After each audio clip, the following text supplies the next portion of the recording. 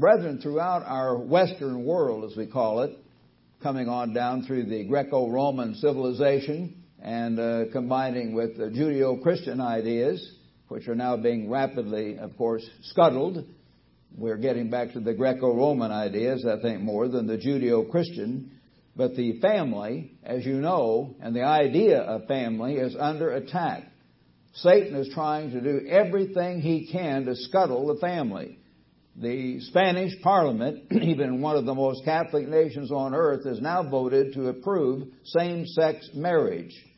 The Canadian Parliament has done the same and is yet to be signed by the governor, I guess, or maybe it has been by today, but apparently that's going into effect in an area of our northern neighbor right up here. There's increasing pressure to allow the homosexuals to marry each other. There's increasing pressure of all kinds, as you know, to say family is not one man and one woman. Family might be 3 men and 1 woman, or 2 men and 5 women, or all kinds of different arrangements of people calling themselves family. If you haven't read about it, that's been out on the news a lot. It's not my idea. It's all over. So those of you who don't read widely, that is being very, very heavily pushed by the liberals in our society. And we need to understand the family, the whole idea of family is under attack. Men now are trying to leave God out of everything. He's not supposed to have anything to do with family. He's not supposed to have anything to do with human life. And so these women talk about women having control of their bodies, of course, and women's right. They talk about women's right. You know what they're saying? It's women's right to what? Women's right to choose or women's right to murder? Frankly, it's the latter. Do women have a right to murder a human being? And when you read the Bible, you know that God already considers them human beings in their mother's womb. And God talks about through some of His prophets, when you formed me, you knew me before I was born, and all those statements throughout the Bible that indicate that. Is it women's right to choose or women's right to murder? Our society is completely cutting God out of everything. I'm not blaming women for all this. A lot of men are going along with this, as you know, very, very heavily. They don't want to take responsibility for their actions. They want men and women to play bunny rabbits and be able to have all kinds of sexual experiences without following through and having children, which is the natural result. And so they have these ways of cutting God and God's plan and God's purpose out of the picture so they can have immediate gratification for everything they want. And so the idea of gay marriage is coming along. Marriage between men and women, or men and men, I should say, and women, and different groups and different types of approach to everything. So we're truly at the end of an age. And when you read about our society becoming like the days of Noah, that is exactly what's happening. Our Creator wants, of course, all of us, especially in God's church, to build strong families. I think you know that. And we need to think about that, brethren. We need to get back to that from time to time. We are to understand what that is all about. We need to understand how important it is as this society is swirling around us, going in the other direction, influencing us to some extent, some of us, influencing our children, influencing our grandchildren to where they don't know what end is up. They can't tell the difference. I had to preach constantly to the kids I had in college at Big Sandy. The last 3 years I was teaching was over in Big Sandy, warning them about that. They were constantly being bombarded about homosexuals. We're all the same. We're all the same. And you're born a homosexual, they're saying. No, you're not. God does not cause you to be born a child molester. God does not cause you to be born a murderer. God does not cause you to be born anything, anyway, anytime that is contrary to His laws. He makes that very clear in the Bible in many, many different statements. You may be inclined to be fat because of your parents, but you can work on that and greatly modify that tendency. You may be inclined to be very small or skinny because of your parents. You may be inclined to be an alcoholic because of the parental genes, actually the tendency, right in your body, plus the example. But again, you can overcome that through the help of God's Spirit. You may be inclined because of your family. Some families are known to have explosive tempers. They just blow up. And part of it is inherited genes, perhaps. Part of it is just the family atmosphere. Are you predestined to blow up and become a murderer, a criminal? Of course not. You may have tendencies where you might be more likely to be a homosexual than others, but you can control that through the help of the Spirit of God, just like you can control anything else. And one of the greatest, most damnable lies of recent years by Satan the devil, the father of liars, is that you were born to be a homosexual. And you are not. And I'm saying that not just for you brethren here, but all you young people around the world who are going to hear this in 3 to 5 weeks as this tape gets out. There have been many articles on that. Dr. Dobson, who does a very fine job of trying to preserve the family in his own way, has got material on that. There are lots of psychologists, lots of doctors, lots of experts who acknowledge you don't have that gene. There is no homosexual gene. And they prove that. But these homosexuals are trying to push and push and push that agenda. Just like they're trying to push President Bush right now with all their might into appointing someone to the Supreme Court to take Sandra Day O'Connor's place who will be pro-abortion and want to continue the practice of murdering millions of young human beings. And that is wrong. That's going to be a big fight in our society. And God is watching. What kind of society are we? Do we deserve the Great Tribulation? What kind of society are we become? Well, we in God's church know better than a lot of that stuff, but we do need to examine it and understand it from God's point of view. Let's get this picture from God about building strong families from God's point of view, and let's turn back to Genesis, if you would, to the very beginning. Mr. Herbert Armstrong often went back to the very beginning, and I want to do the same thing. Get a little bit of tea here. In Genesis chapter 1, verse 1, as we've explained to you so often, in the beginning, Elohim, as the Hebrew word is, created the heavens and the earth. Elohim is a uniplural noun. It means more than one. It's plural. It means more than one. It's a word like church or like family. God was composed of more than one person, as we know. In verse 26, God said, "Let us," not me, "let us make man in our image." More than one person in the family of God from the very beginning. The one whom we today call the Father and the one whom we today call the Son.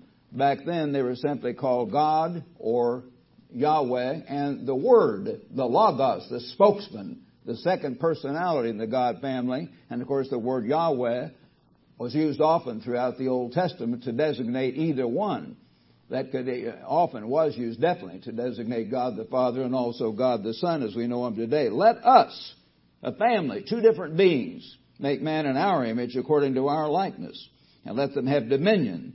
So from the beginning, God gave man dominion, rule, government. So God created man in His own image. In the image of God, He created him. Male and female, He created them. That was something God did at the very beginning. And of course, you know the story over in chapter 2, verse 18. The eternal God said, "It's not good that man should be alone. I will make a helper comparable to him of his own level of existence."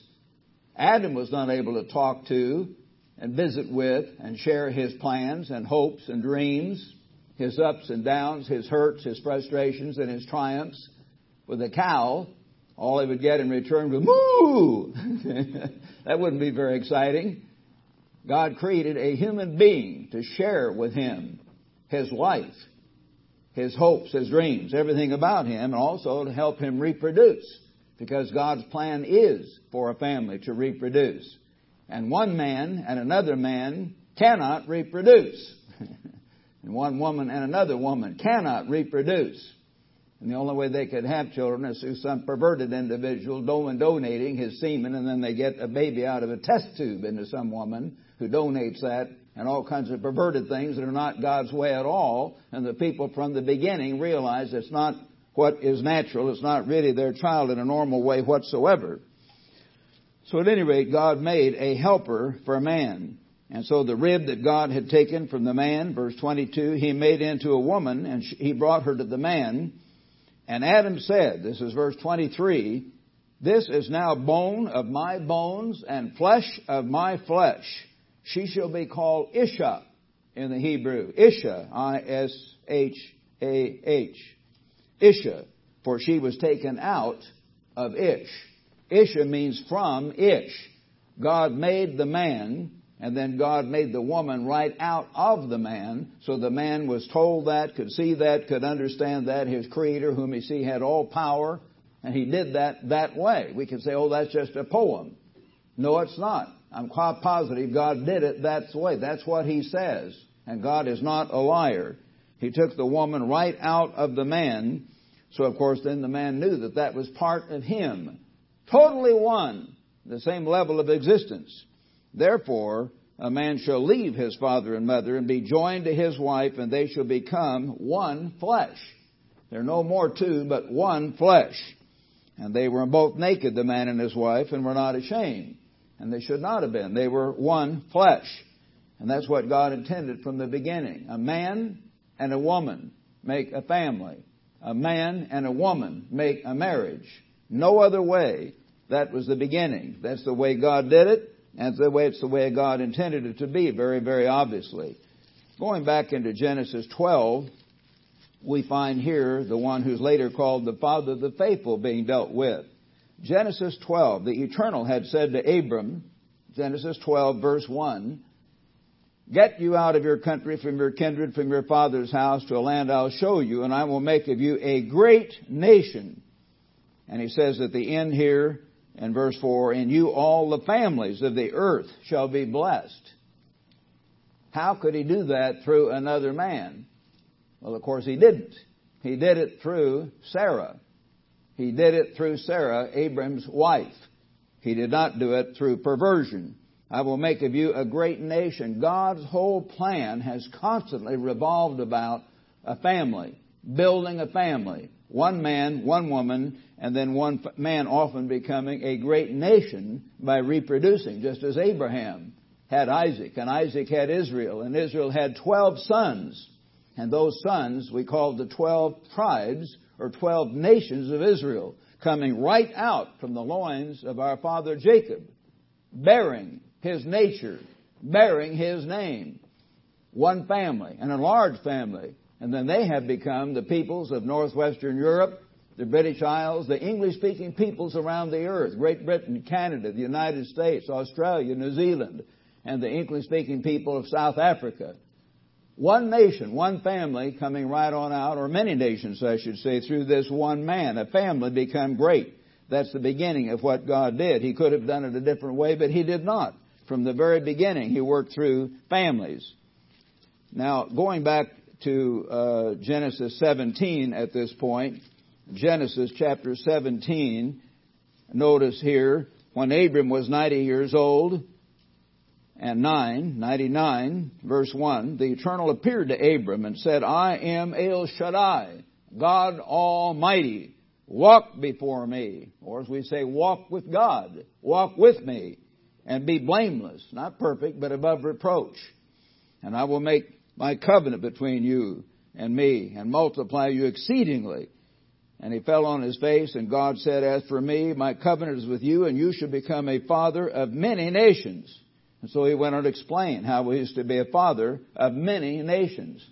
A father, a family, entire nations proceeding from him. That was God's way of doing things.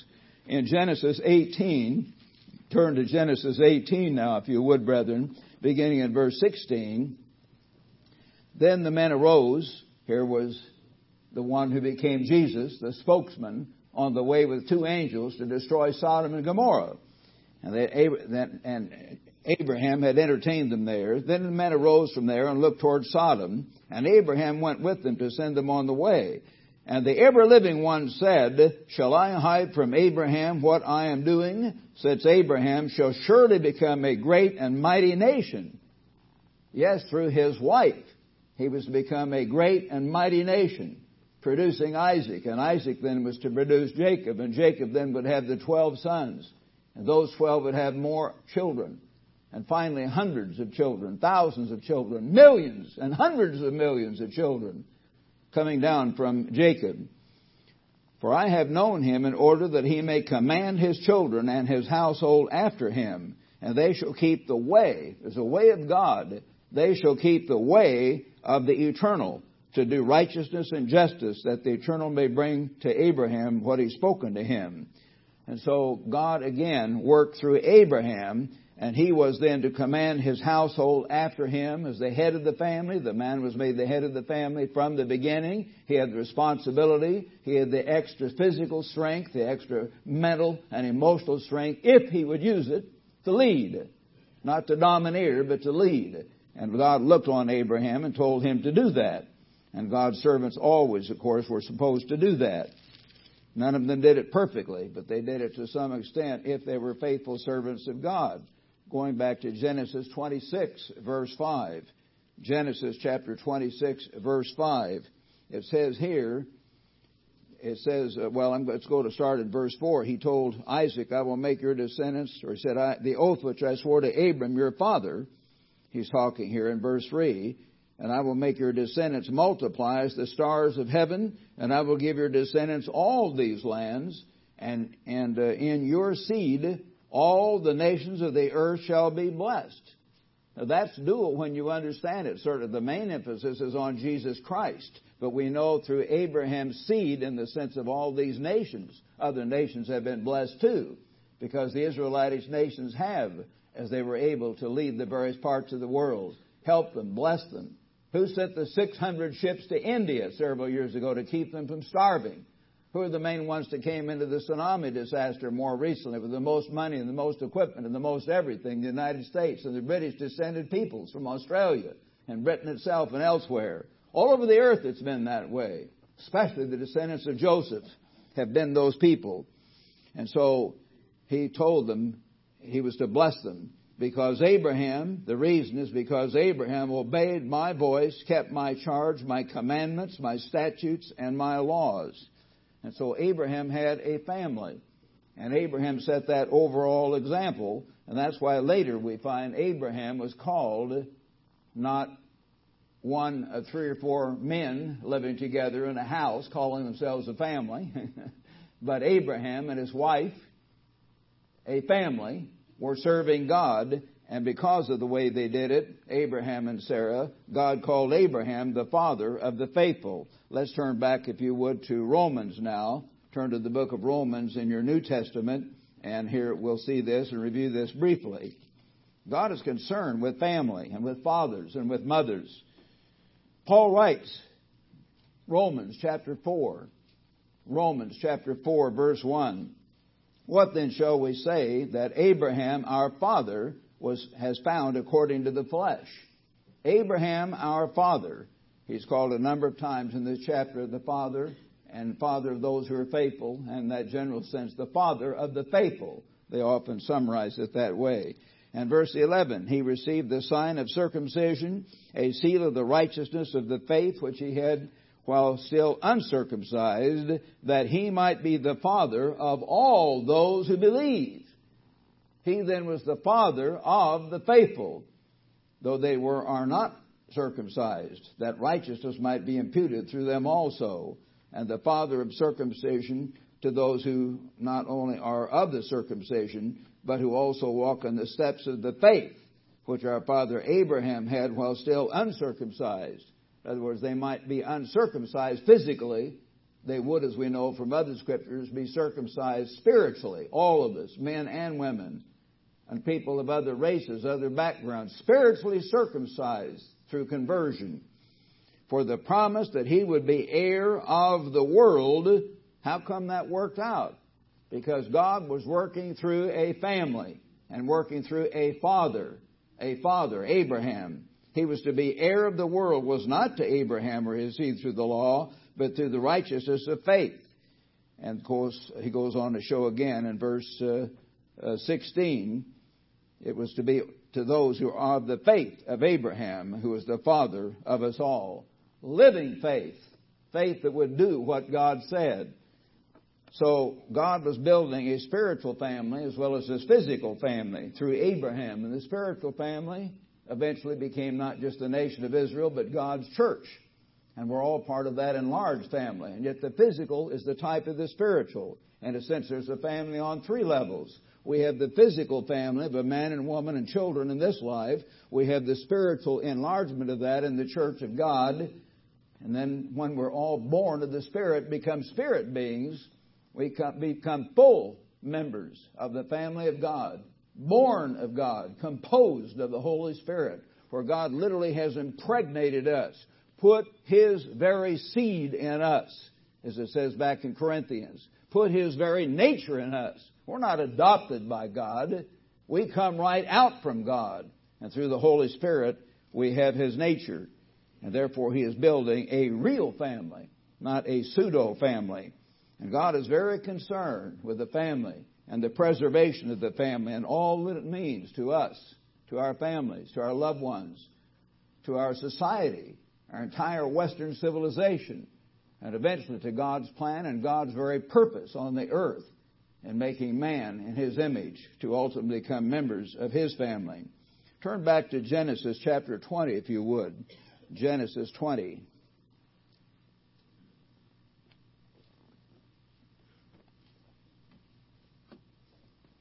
Here we find given, as you know, the Ten Commandments. God had sent thunder and lightning and shook them literally with these powerful demonstrations of His awesome power. And then, chapter 20, verse 1, God spoke all these words, saying, I am the eternal, your God, who brought you out of the land of Egypt, out of the house of bondage. You shall have no other gods before me. Who was this who said that? Of course, it was God, but it was God the Father speaking through Jesus Christ. Christ was the Word. Christ was the Logos. Christ was the spokesman of the Old Testament. Christ is the one who gave the Sabbath back here. Christ is the one who gave the Ten Commandments. Oh, the world doesn't like to hear about that if they recognize fully this truth, yet they indirectly admit it, but they sure don't like to tie those two things together. You know, Christ being the God of the Old Testament and Christ giving the law. That blows their minds because they want to think those laws are done away with. You'll have no other gods before me. Then He tells them not to have any carved image, not to take His name in vain, to remember the Sabbath and keep it holy because He made it holy. And in verse 12, honor your father and your mother, that your days may be long upon the land which the eternal your God is giving you. So here we have a law directly designed to protect the family. 2 of the 10 laws of God, the 10 words, the 10 great statements, have directly to do with the family. And all the others have to do with the 2 when you understand it. But 2 of them directly. So you are to honor your father and your mother, to build on that attitude of family, to build that deep respect for those who created you physically, just as you ought to have that profound respect for the one who ultimately created all human life and put us on this earth, God the Father. You shall not murder, you shall not commit adultery.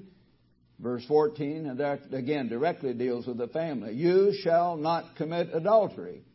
Jesus magnified that in the Sermon on the Mount. He said, you've heard it was said, you'll not commit adultery. I say, you're not to look on a woman to lust after her, or you've committed adultery with her already in your heart, in your attitude. That very attitude begins to cause you to be more susceptible to violating that command, to going into another woman, to breaking down the family relationship, to breaking down that special sacred trust, that binding quality that God intended to be there, a relationship of stability, a relationship of security, where people knew they were under the death penalty if they broke that covenant they made before God. Very important to God. You shall not commit adultery. You shall not steal or bear false witness. You shall not covet your neighbor's house.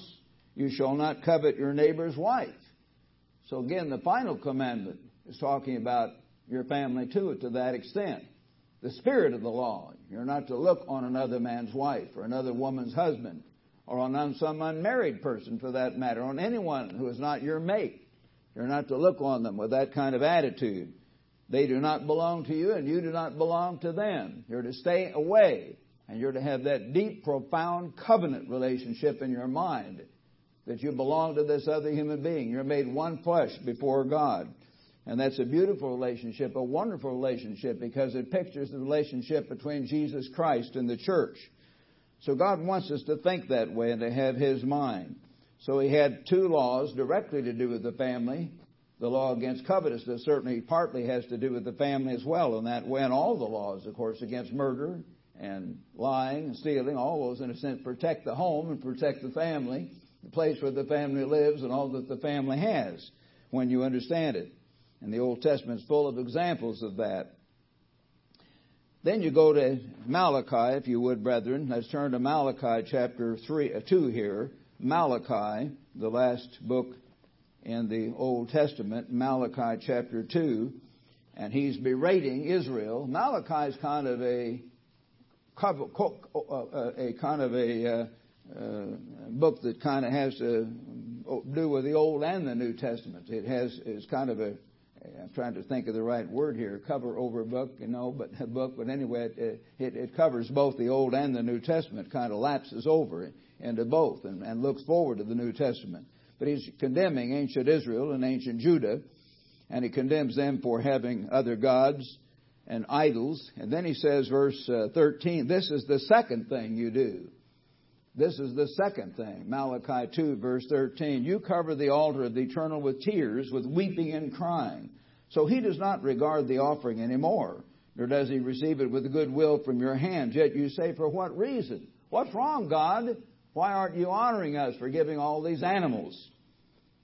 Because the Eternal has been witness between you and the wife of your youth.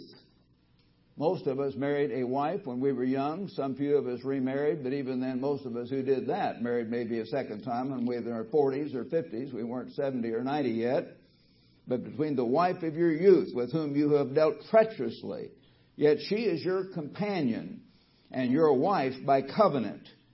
You see, when you marry, and in God's church, you kneel down and you make a covenant with this other person before your Creator, vowing, promising that you will stay with this person unto death do you part, except for those very in fact, three limited reasons why people might divorce and remarry.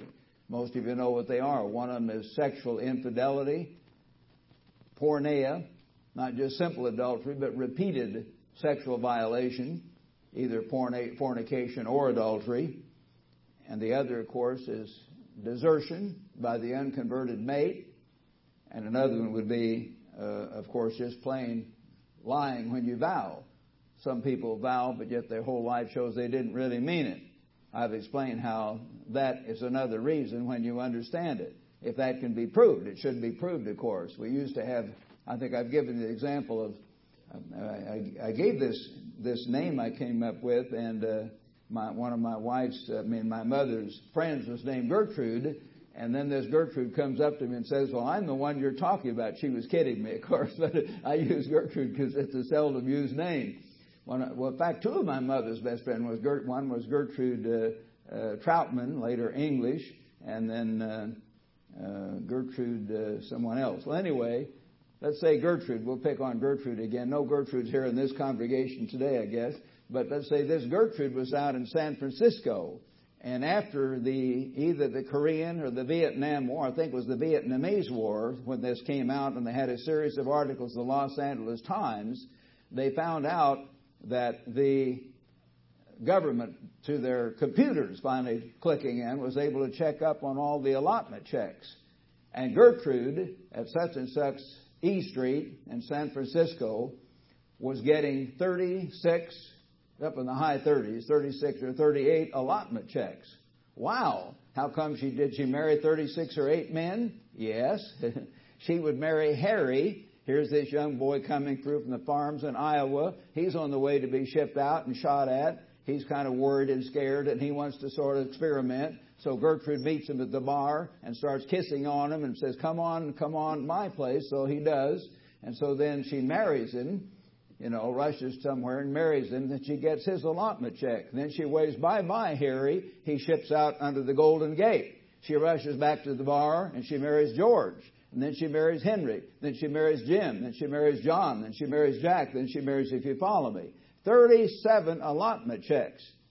Which one was Gertrude really married to? I think you can figure that out. Nobody. She did not intend to marry anyone. There are men who will take advantage of middle-aged women. They find out through the newspapers where some wealthy woman has lost her husband, and then they wait a few months discreetly, save these clippings, and then they begin to somehow get acquainted with her. They're very slick. They're very handsome, nice-looking men, often, a lot of good manners, and they treat her like a queen and get her to marry them. And then after a month or 2 or 5, whatever it is, when things are established and she's signed over all of her money, then they say, he tells her, well, I've got to, honey, you know how much I love you. And he's been so kind. He opens the door. He kisses her hand. He does everything. But I've got to go see my aging mother. And she's about to die. So let me go. I'll just be gone a few days. So he goes off. And after 2 weeks or a week or whatever, she gets concerned. Then she goes to the authorities. And they found out that he's taken a plane to Switzerland with all her money. Oh. And then he does that a little bit later, then a little bit later. There are various ways where people do this. Those are simplistic. But other people marry individuals where they never intend to marry. And we ministers have to get in and try to help sort that out if that's the case. But if that's the case, obviously the people never intended to marry. Only 3 reasons that have to be very strictly proved. But except that, you're not to ever marry and then divorce, and certainly not divorce and remarry in God's church if you fear God. And God will not let you do that and let you in His kingdom, as a matter of fact. And God describes this, His distaste for that. He says, I've been witness between you and the wife of your youth with whom you have dealt treacherously. She's your companion and your wife by covenant. But did He not make them one? God made them one flesh, one unit. And God intended they stay that way, having a remnant of the Spirit. And why one? Why? Because He seeks godly offspring. Godly offspring are not going to come when 3 men live with 2 women, or 1 man with 5 women, or 2 men live together and adopt a couple of girls. Can you imagine that? Or 3 women live together and adopt 2 boys. You're not getting the balance. You're not getting a real family. You're simply getting confusion and often sexual perversion and physical abuse and perhaps sexual abuse down the line. No, God wants godly offspring. Therefore, take heed to your spirit, and let none deal treacherously against the wife of his youth. For the eternal God of Israel says that He hates divorce. Brethren, God hates divorce. And I hope all of you do too. Some of you have been divorced in the past, but I hope that you hate it anyway. It's a terrible thing. If you had to go through it for some right reason, I think you realize how awful it is. It's not something that ought to be taken lightly. It's not something that ought to be taken even semi-lightly. It's something that ought to be only done under extreme circumstances, because God hates divorce. For it covers one's garment with violence. There's often screaming and crying and fighting, and sometimes attitudes of hate and murder involved. Says the Eternal, therefore take heed to your spirit, that you do not deal treacherously. Do not deal treacherously against your mate. Your attitude of looking around at other men, looking around at other women, if you're married, shows God the attitude you may have toward Him. You may play the harlot against God Himself if you play the harlot, so to speak, against your wife or against your husband in marriage. God wants us to be solid. God wants us to be established. God is building a family, and He's not going to build that family out of a people who are kind of wishy-washy, and well, they're in and they're out, and they change things around here and there and water things down. Well, it didn't work out, so we just got divorced. I came back from 2.5 years in Great Britain back in the 1970s. And I'd been back 2 or 3 times in between on special trips, but I didn't know all the news, just coming back for a week or 2 at a time. And when I got back, I was astonished that several of the leading families that I'd known that I thought were good families were divorced. And I could not understand it. Totally, although I partly understood it, because they obviously were very weak, and I'd sensed that in some of them before. And I also knew that the liberals were in charge pretty much. I'd been threatened with my job. And the one young man said, if you tell Mr. Armstrong about me and my problems, your history, Rod, your whole career is at stake, and you'd better understand that. And this individual was taking over the church, watering everything down his father was teaching continually for years.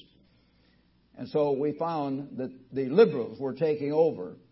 And the students realized that. Instead of going to the afternoon service, as we used to arrange for them to do, they began to attend the morning service in the auditorium.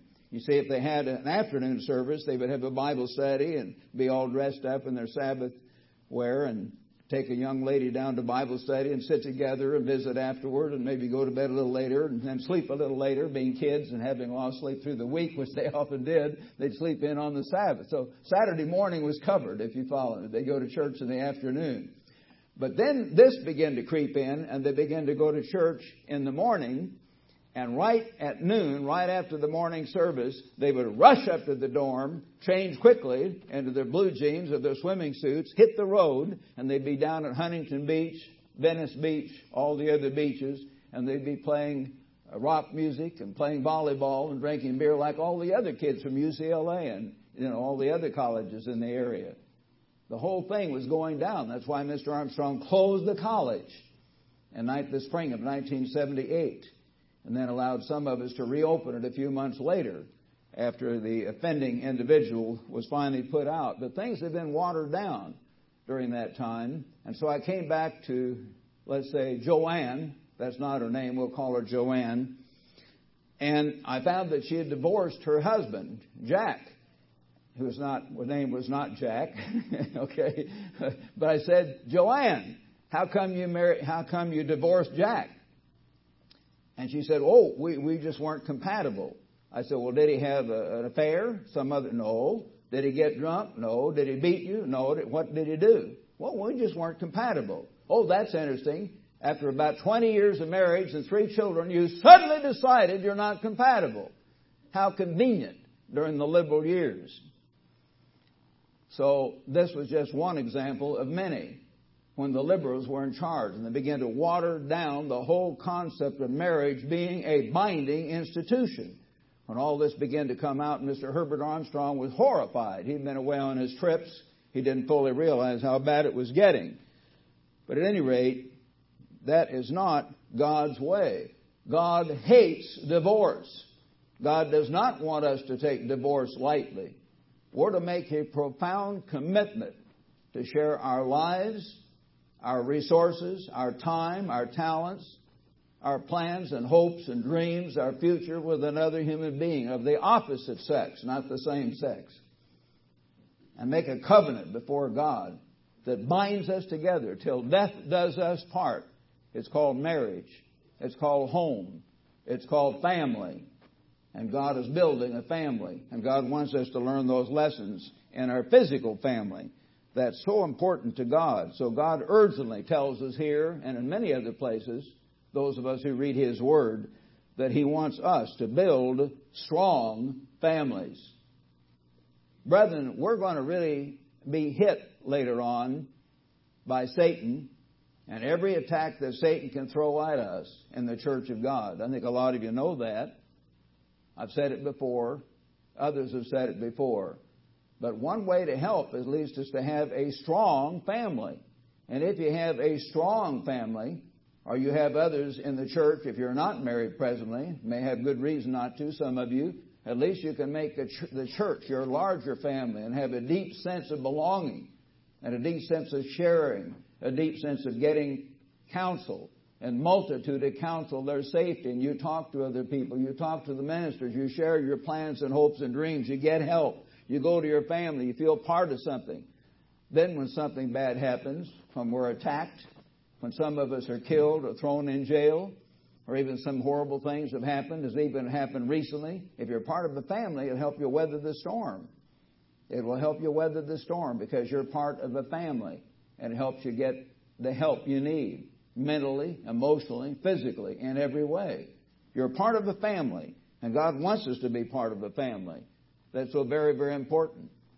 I think I've told you before about my mother. She was one of 8 children, and Timothy Cohane from Ireland married my grandmother, whose maiden name was from Neil. I think her relatives went more back to England. And so I'm mainly English and Irish on my mother's side, and mainly Welsh and Scottish on my father's side, a Duke's mixture. But at any rate, there were 7 girls and 1 boy in the family. And they had 6 girls, and they wanted a boy so bad that they kept right on. And they finally had a boy, number 7. That was a good thing, I guess. But they thought, well, maybe we're going to have another one. So again, they had a child, and the 8th one turned out to be another girl. And then they quit. 7 girls. But they were a close family. They loved each other, took care of each other. And the oldest daughter, Ruby, worked and worked and worked in a bank, never got to graduate from college because she helped the younger children. And her father was a house painter, although he had a house painting business. My grandfather, Cohen, was mayor of this tiny city of Baldwin at one time, and respected person in that little community, very little. But nevertheless, they all had to work to take care of each other. And then as each daughter would graduate from college, and college, Baker University was featured by George Wills, this famous writer for Newsweek magazine. He kind of gave a little interesting, to me, very meaningful. I think my sister Catherine sent it to me, this editorial about Baker University right across the street from the Cohen house. They had a big house about the size of my present home, and they lived there, 10 of them stuffed in there. But they'd walk right across the street, and there was the nice, wholesome little college about the size of Ambassador College. There used to be about 700-800 students. And all the girls except Ruby got to go there. The one boy, John, finally came along, number 7, and got to go there. So it wasn't expensive. They could live at home and go across. Later, Aunt Helen, one of the older daughters, and they called the brain, she went on to Syracuse University in New York and got her Phi Beta Kappa, graduating with a master's degree in English literature. And my favorite aunt, Marjorie, graduated also, got her master's degree from some other college and taught English down near Houston, Texas for years. So they were all in teaching in various ways, nearly all the sisters teaching English or literature or history or things like that. But they all took care of one another. And one got in trouble, I could give you example after example. The others would all pitch in. Family. My mother, when Raymond McNair and I were on a baptizing tour in 1951, I called in along the tour telling I was coming, finding my mother had this heart attack. So when we stopped by, she was in Freeman Hospital. Then we swung back through, which wasn't planned, but took some extra time and somehow rearranged and came back through to see her again. My grandmother was taking care of the family. Again, family, grandmother. You see, if you don't have a grandmother, you don't have family. If you just have 2 men, who's grandma? Who does these things? You think about all the involvement a family gets into. And my dad was kind of shaken because he didn't make very much money. Never did. He wasn't poor. We lived in the nice part of town, but we lived in the less expensive part of the nice part of town, and my dad had to stretch things. And all of a sudden, one evening at dinner, we were there 2 or 3 nights, he had tears in his eyes, which was very unusual for my father.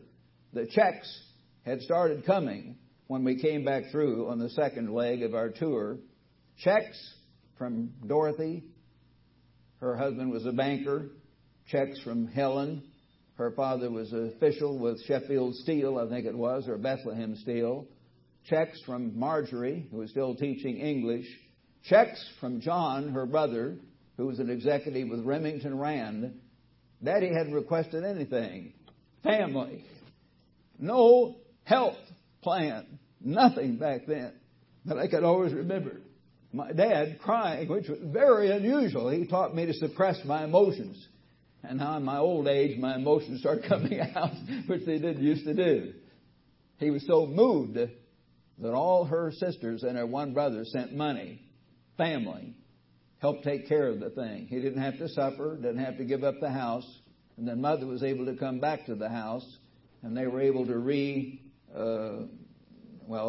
alter, to reconstruct the bedroom downstairs for my mother so she wouldn't have to go up and downstairs very often and take her afternoon rest down there and so on.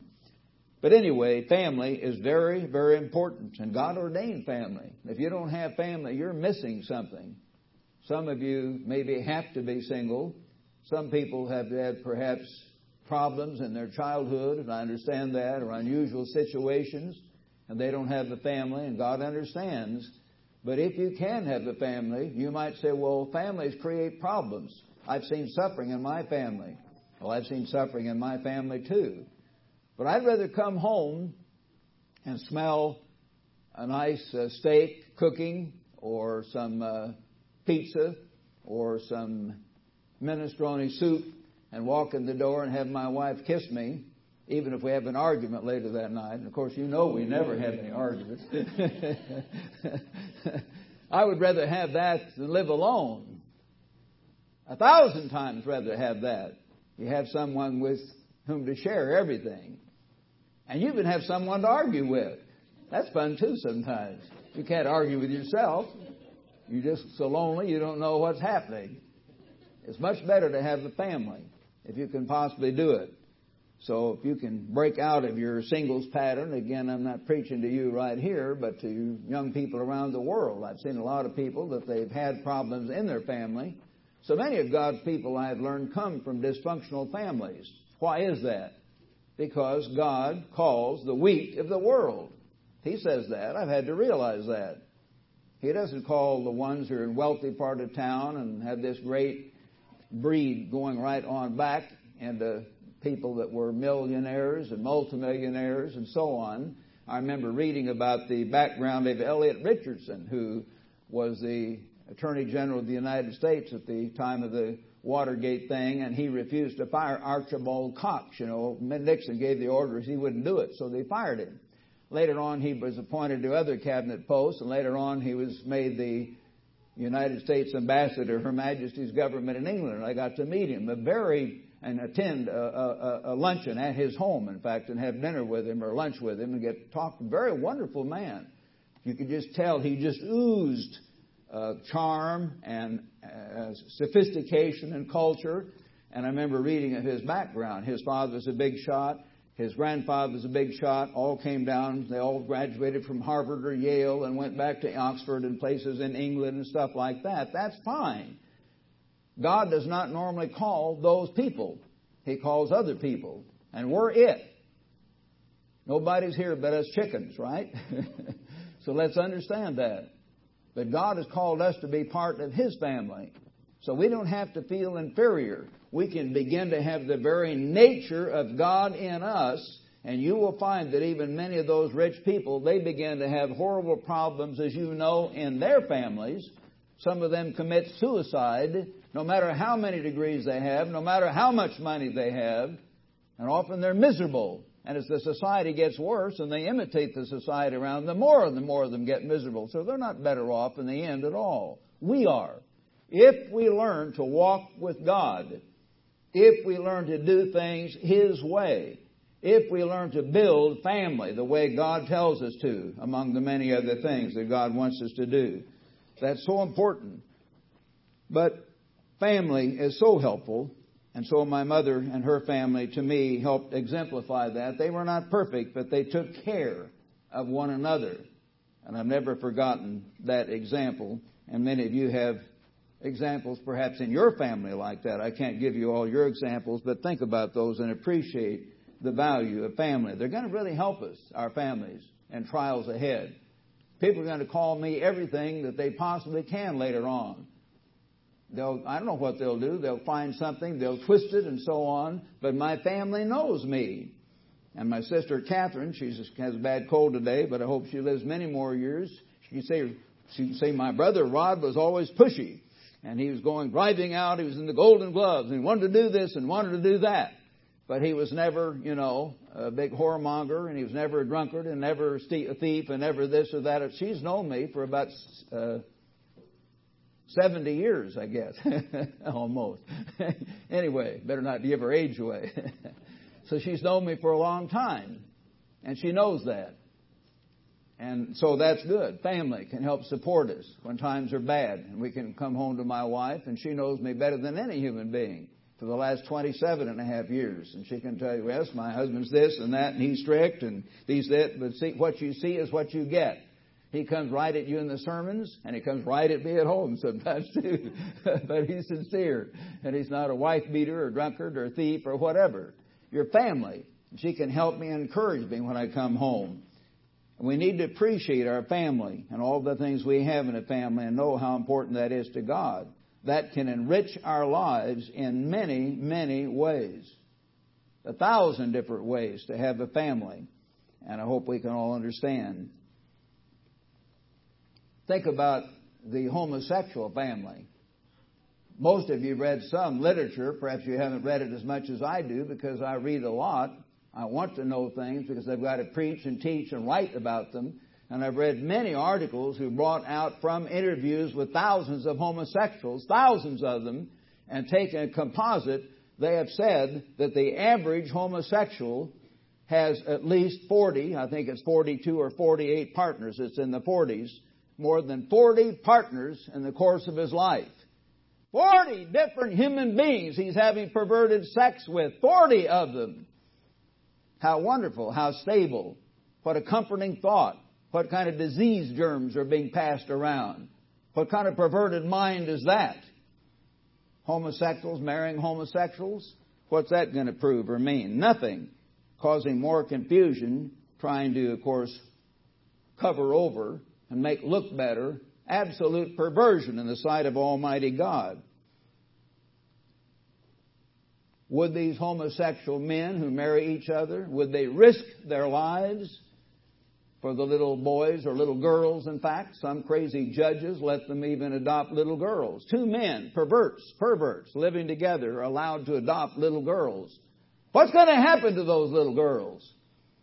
If I were carnal and they tried to adopt my somehow daughter who was deserted by her mother or this or that, if a divorce, but I would want to get a baseball bat. I say if I were carnal. Well, I probably would. I used to be pretty mean. I wouldn't mess around. I wouldn't want that at all. I'd go fight for her and get her away from them. It'd be awfully rough for any guy, a couple of men to live with her in that way. But the world goes along with this stuff. We have to realize the age we're living in and how sick this society is becoming. We've got to be an island of stability. We've got to build strong families, and those families can help us emotionally, physically, financially, and spiritually when things get tough all over. Turn to Matthew now in your New Testament, brethren. Matthew chapter 19.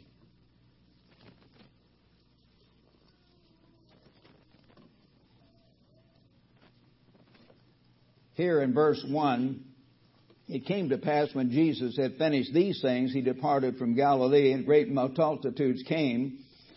And the Pharisees came to him, testing him. The Pharisees were always trying to catch him, saying to him, is it lawful for a man to divorce his wife for just any reason?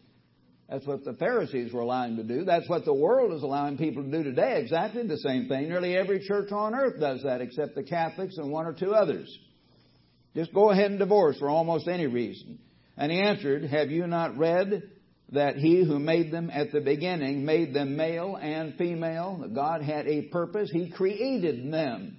He's the one who made us different. He's the one who created our emotions. He's the one who created our sexual organs. It's not nasty. God did that for a wonderful reason.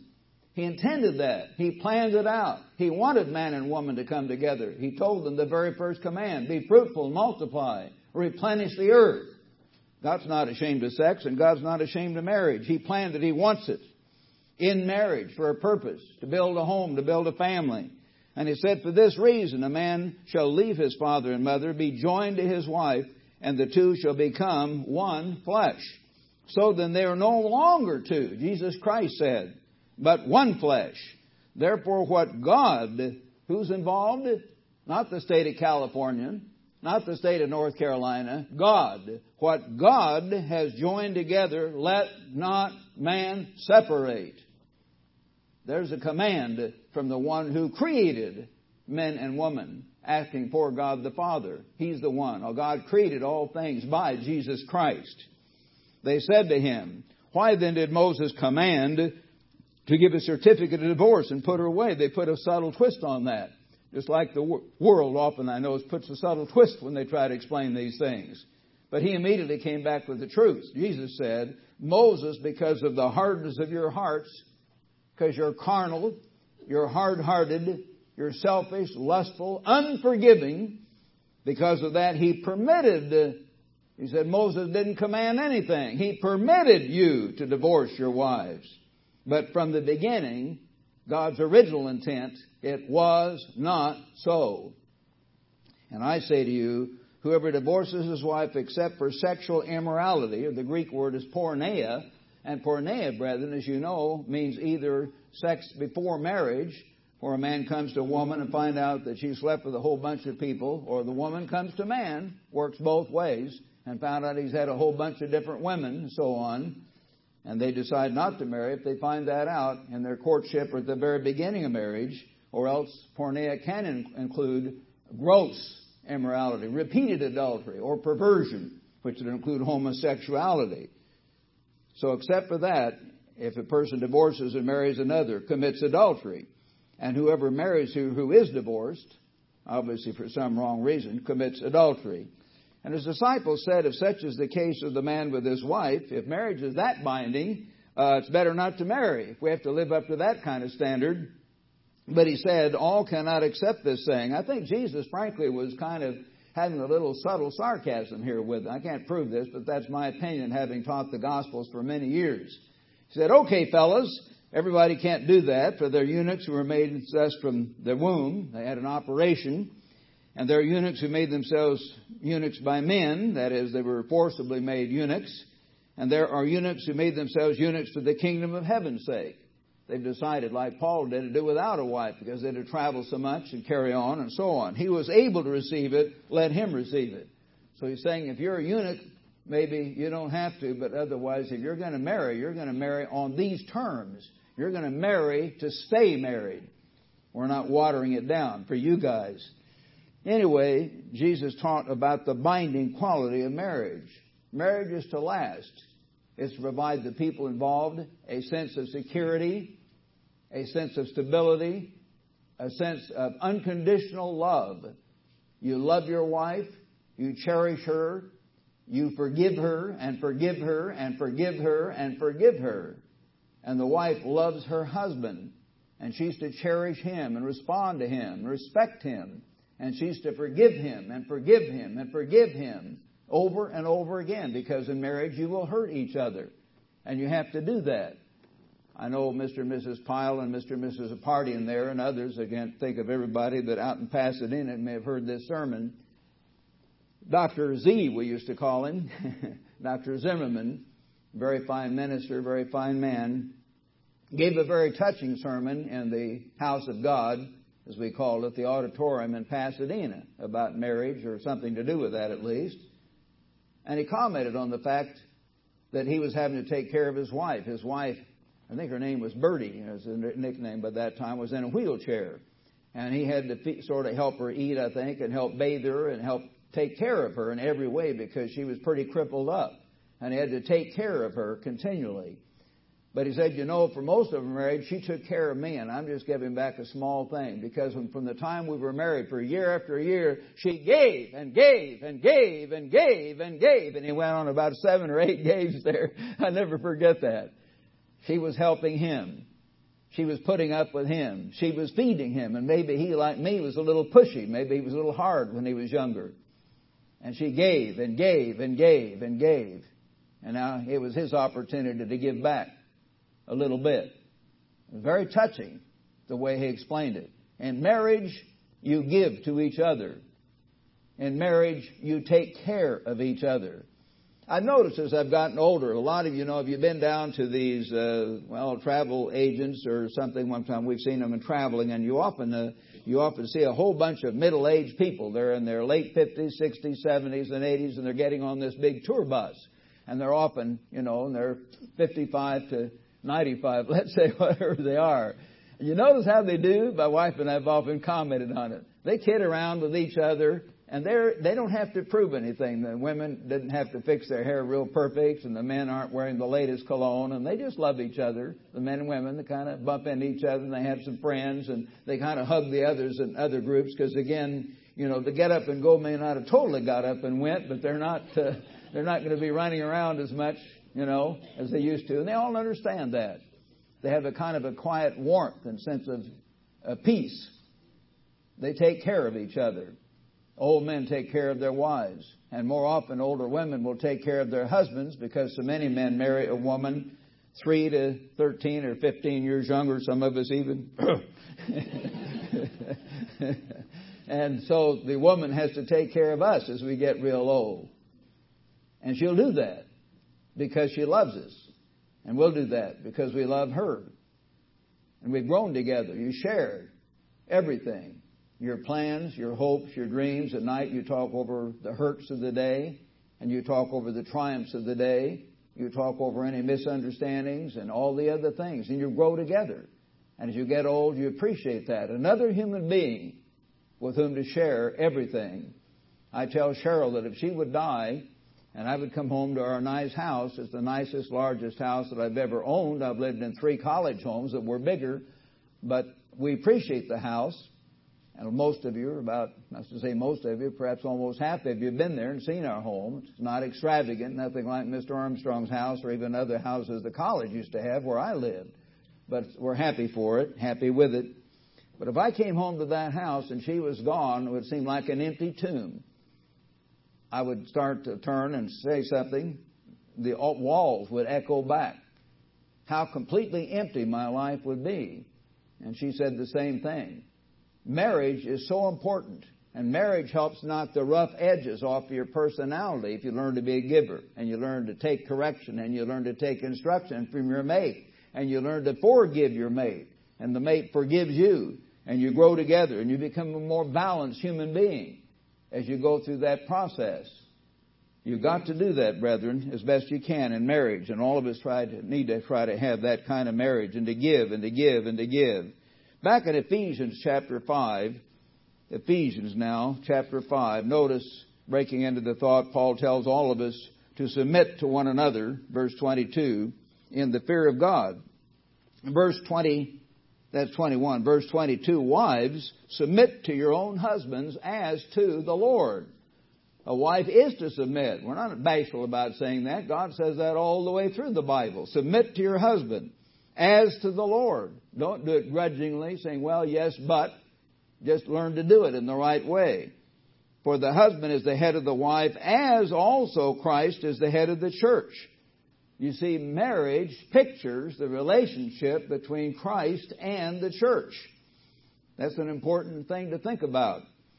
And He is the Savior of the body. Therefore, as the church is subject to Christ, so let the wives be to their own husbands in everything. And we know the one exception would be, of course, Acts 5:29, where Paul said, or Peter said, we must obey God rather than man.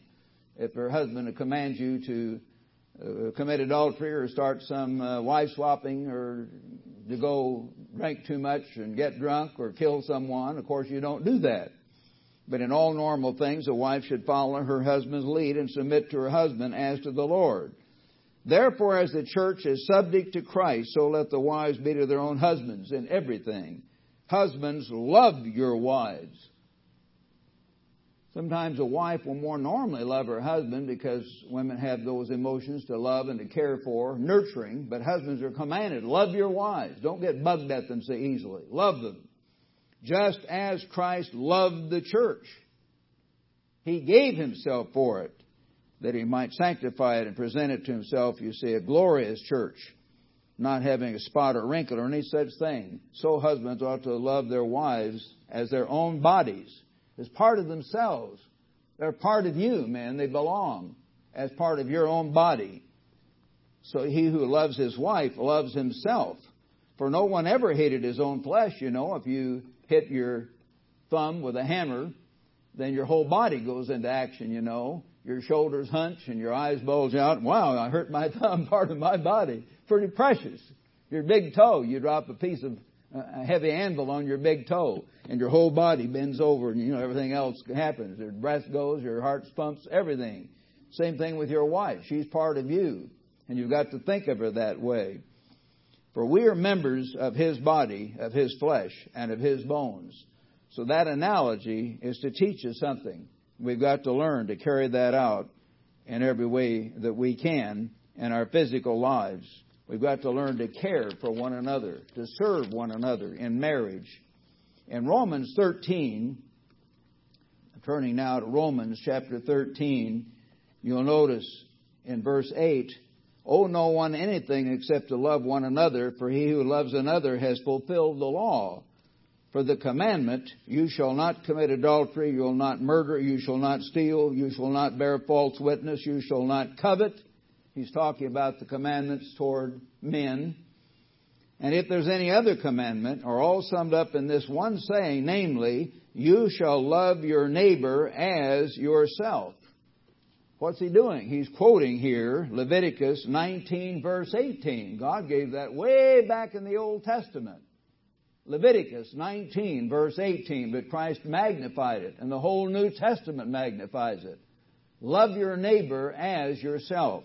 And brethren, I submit to you, there's no better place to learn how to live that commandment than in marriage, because you're living with another human being, in a sense, all day long. Now, you may be gone to work, but you better be thinking about them and concerned and loyal to them in your mind and heart.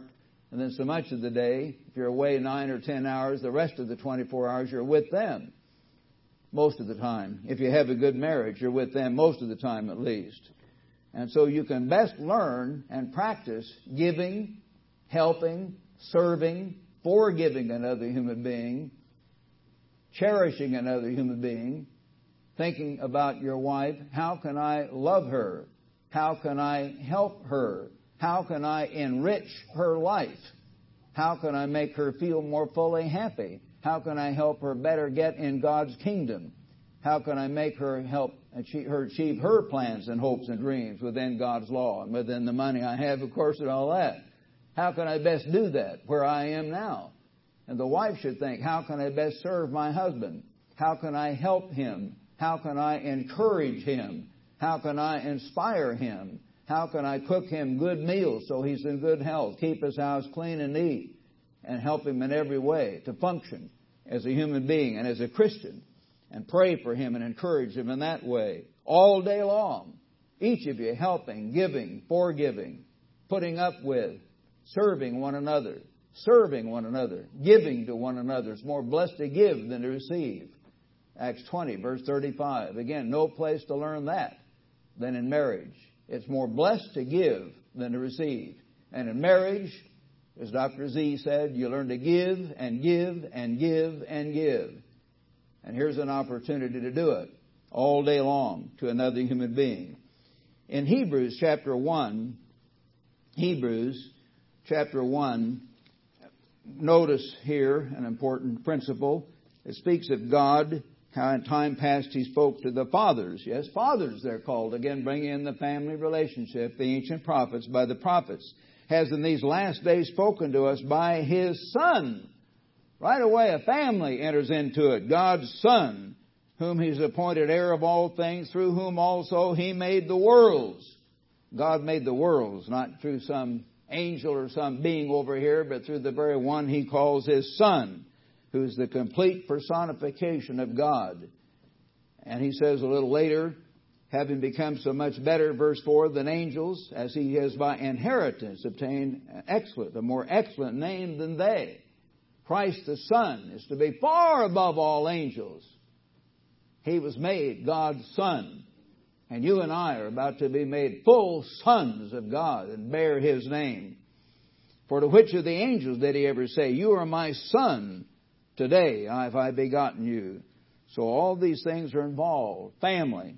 Then over in chapter 2, Hebrews chapter 2, and beginning in verse 5 here, for He has not put the world to come, we call it tomorrow's world, of which we speak in subjection to angels, but one testified in a certain place, saying, what is man that you're mindful of him, or the Son of Man that you care for him? Why is God concerned with us weak human beings down here like so many ants on this little planet out in the darkness of space? You made him a little lower, or for a little while lower, than the angels. You crowned him with glory and honor and set him over the works of your hands. You made all things in subjection under his feet. Why? Because we're made sons of God. God gives everything to members of His family. You see, a man will will everything he has to his wife, or his wife is dead to his children, his sons, his family. That's what he has to do with all the way through here. In verse 9, we see Jesus made a little lower than the angels for the suffering of death, crowned with glory and honor, that he, by the grace of God, might taste death for everyone. For it was fitting for him, for whom are all things, and by whom are all things, he created everything, in bringing many sons to glory. Sons of God. Christ helps bring us to glory.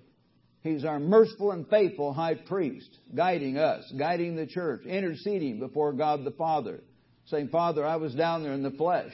I know how hard it is. Helping us, guiding the church, and bringing many sons to glory, to make the author of their salvation perfect through sufferings. Yes, he had to be made perfect through sufferings. We have to be made perfect through sufferings. Some of us have suffered a lot through our lives in being hurt and put down and have physical ailments. Many of us have been hurt very recently by the death of a very beloved minister, Mr. John Ogwyn. We don't totally understand it, but we know God is our Father. We know God says He'll never leave us nor forsake us. We know Mr. Ogwyn's fruit shows that we will see him in a few years and we'll get to talk it over. He is will be part of God's family, and we will be part of God's family. And knowing that big picture, always having our mind on that big picture, we can go ahead because we're sons of God. We're brothers of John Ogwyn, brothers of Jesus Christ, begotten sons of the family of God. For it was fitting for him, for whom are all things and by all things, in bringing many sons to glory, he had to go through sufferings for both he who sanctifies and those who are being sanctified, which is us, are all of one, for which reason he's not ashamed to call them brethren. He's our brother. I will declare your name, he says, to my brethren. So we are Christ's brothers, full brothers, a family, a God's son, and an older brother, younger brother, full brother relationship with Jesus Christ. Back in Ephesians one more time. And while you're turning there, I'd like to give another example that I've always remembered and felt very deeply about. Back in New York many years ago, we were staying, my wife and me, at the special unit in the Regency Hotel on Park Avenue that Mr. Armstrong kept, and we were able to stay there because no one else was staying there. And Dwight Eisenhower had died, and it was showing some of the pictures about his life. And I guess I was emotional that day for some reason, traveling or whatever, but it really hit me. And at the end of all these things about the man who had helped train many other troops, who had led Overlord, the greatest invasion force in human history, attacking the Normandy beaches, who had become president of Columbia University after the war, then was appointed the commanding general of the North Atlantic Treaty Organization, who later became president of the United States. At the end of his life, he was going to be buried back at the Eisenhower Library in Kansas, my mother's home state. And he, before his death, had asked that his son, not his grown son, but a son that none of us had ever heard of, or I certainly hadn't, be buried there with him. A little boy that died within a few days after his birth. But his father never forgot that son. How much more will God never, ever forget us? God is the author of family. We're His sons. He will never leave us, never forsake us. And we've got to never leave or never forsake our wife or husband or our children, unless there's some very direct biblical reason, in some rare case to do so. We've got to have that powerful loyalty. How much more God? Turn then in Ephesians here one more time. Ephesians chapter 5, brethren. And now let's finish this chapter. I stopped with verse 30. Let's turn to verse 31.